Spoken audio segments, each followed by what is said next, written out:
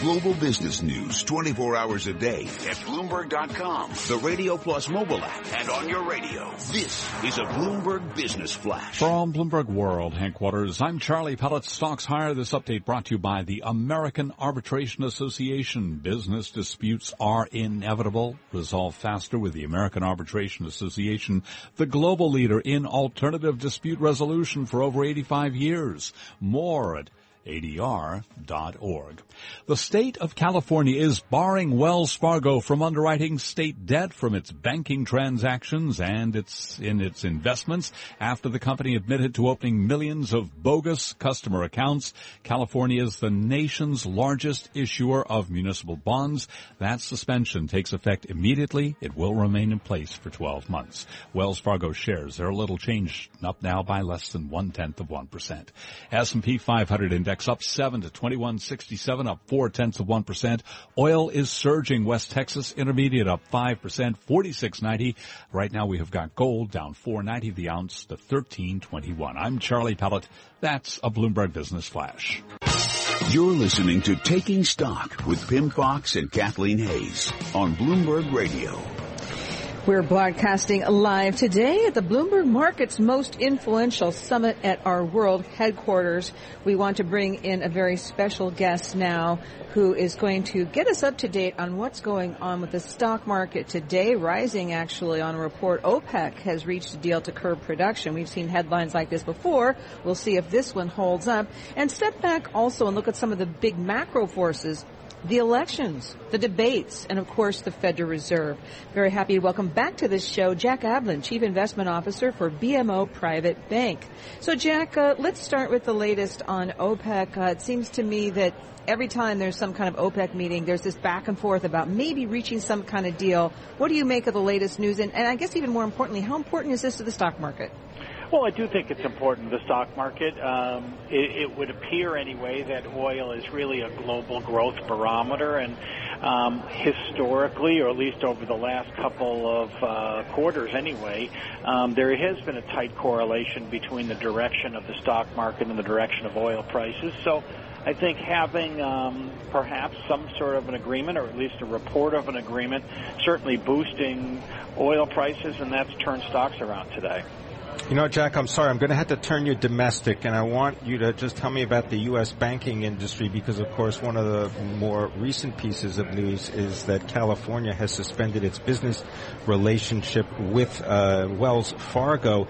The banks in the United States are particularly pressured because of low interest rates, and as a result, they have major incentives to try to make other businesses, but also they have to set aside a lot of capital.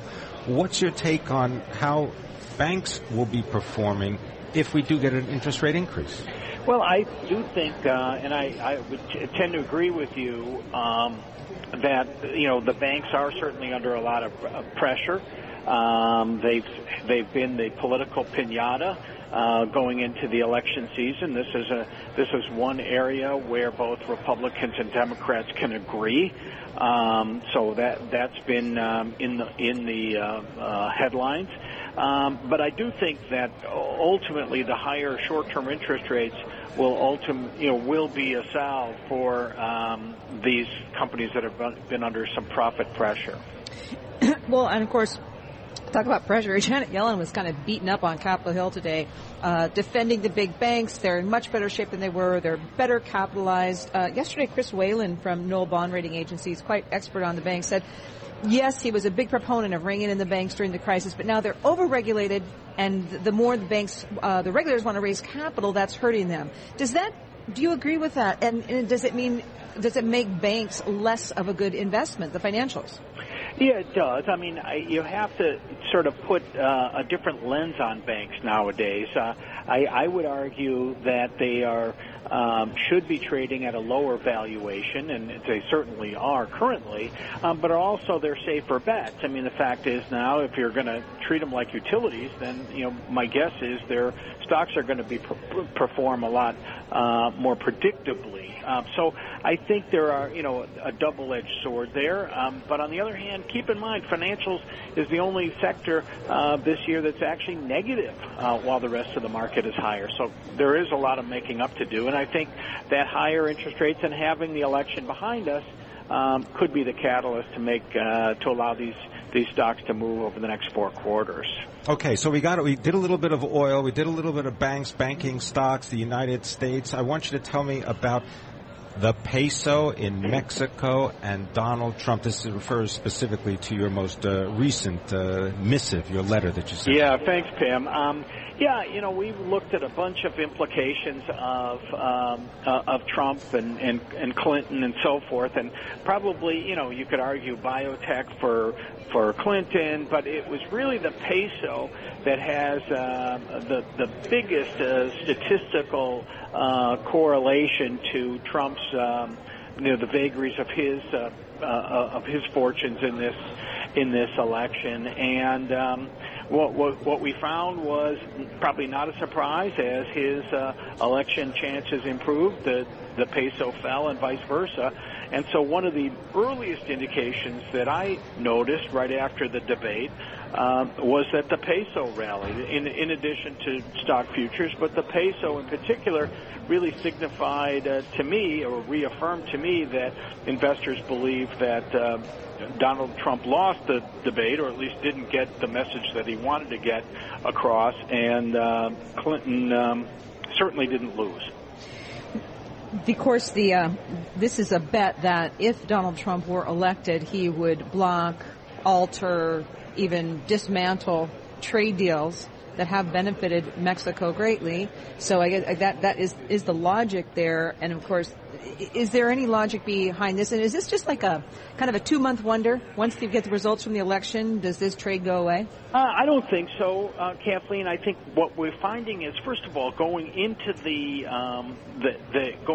that Monday debate, we have to keep in mind the peso was the weakest in its entire history relative to the U.S. dollar. And so this rally that we're seeing, a relief rally, whatever you want to call it, is, certainly moving the currency in the right direction.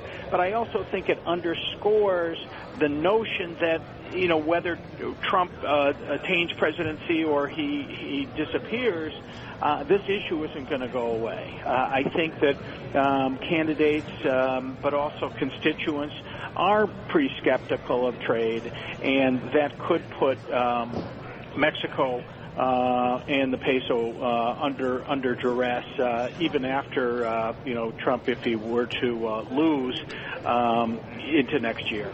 Well, Jack, I'm going to turn you all the way back to North America and Canada, and then I want you to go and do that pivot for more oil and natural resources, because you mentioned the value of the peso, the value of the Canadian dollar also sliding. Tell me what's going on there, and then tie that into natural resources. Do that whole boat. Yeah. So the Canadian currency, slightly different trade, although it was it was really NAFTA that was called into question, that candidate Trump, should be elected president, would hope to cancel NAFTA, which of course covers Canada as well. So I do think there is some of that going on. But you're right, Pimm. Canada is a resource-rich country, and oil prices have certainly have come down pretty dramatically from their peak a couple of years ago. And that's put pressure on the currency. In fact, we believe, at 77 cents on the dollar, the Canadian dollar is probably 8 or 9% undervalued on what we'll call a purchasing power parity, or kind of a fair value basis. So we think that these two currencies could be pretty interesting plays once all the confetti is swept up after this election. Okay, until that confetti falls, are you on the sidelines? Have you moved a lot into cash? Is that the best strategy when it still looks like a pretty close race? And we know if any of these things like the peso volatility are an early indication, markets of many different asset classes around the world could move when we get the election results, depending on what they are. Is it best just to be defensive right now? Well, it really depends on your time horizon and the strength of your stomach, I suppose. We do have a fair, sizable cash position. It's been kind of burning a hole in our pocket, but we want to keep some powder dry and look for opportunities. On the other hand, I think that, a lot of the rhetoric it will die down, whether it's surrounding the banks and Wells Fargo, whether it's surrounding concerns about the peso, or even biotechs and whatever. Keep in mind, even if a candidate is elected, it doesn't necessarily, it may be a surprise to everyone, all of your listeners, but not all candidates actually enact items that they talk about during the campaign. So it's entirely possible that sort of the enthusiasm wears off once they get into office, and lo and behold, these sectors come back. Yeah, very good point. Very interesting. Thank you very much, Jack Ablin, as always, the Chief Investment Officer of BMO Private Bank. We are broadcasting from Bloomberg Markets' most influential summit from our world headquarters in New York. This is Taking Stock. I'm Pimm Fox, my co-host Kathleen Hayes. This is Bloomberg.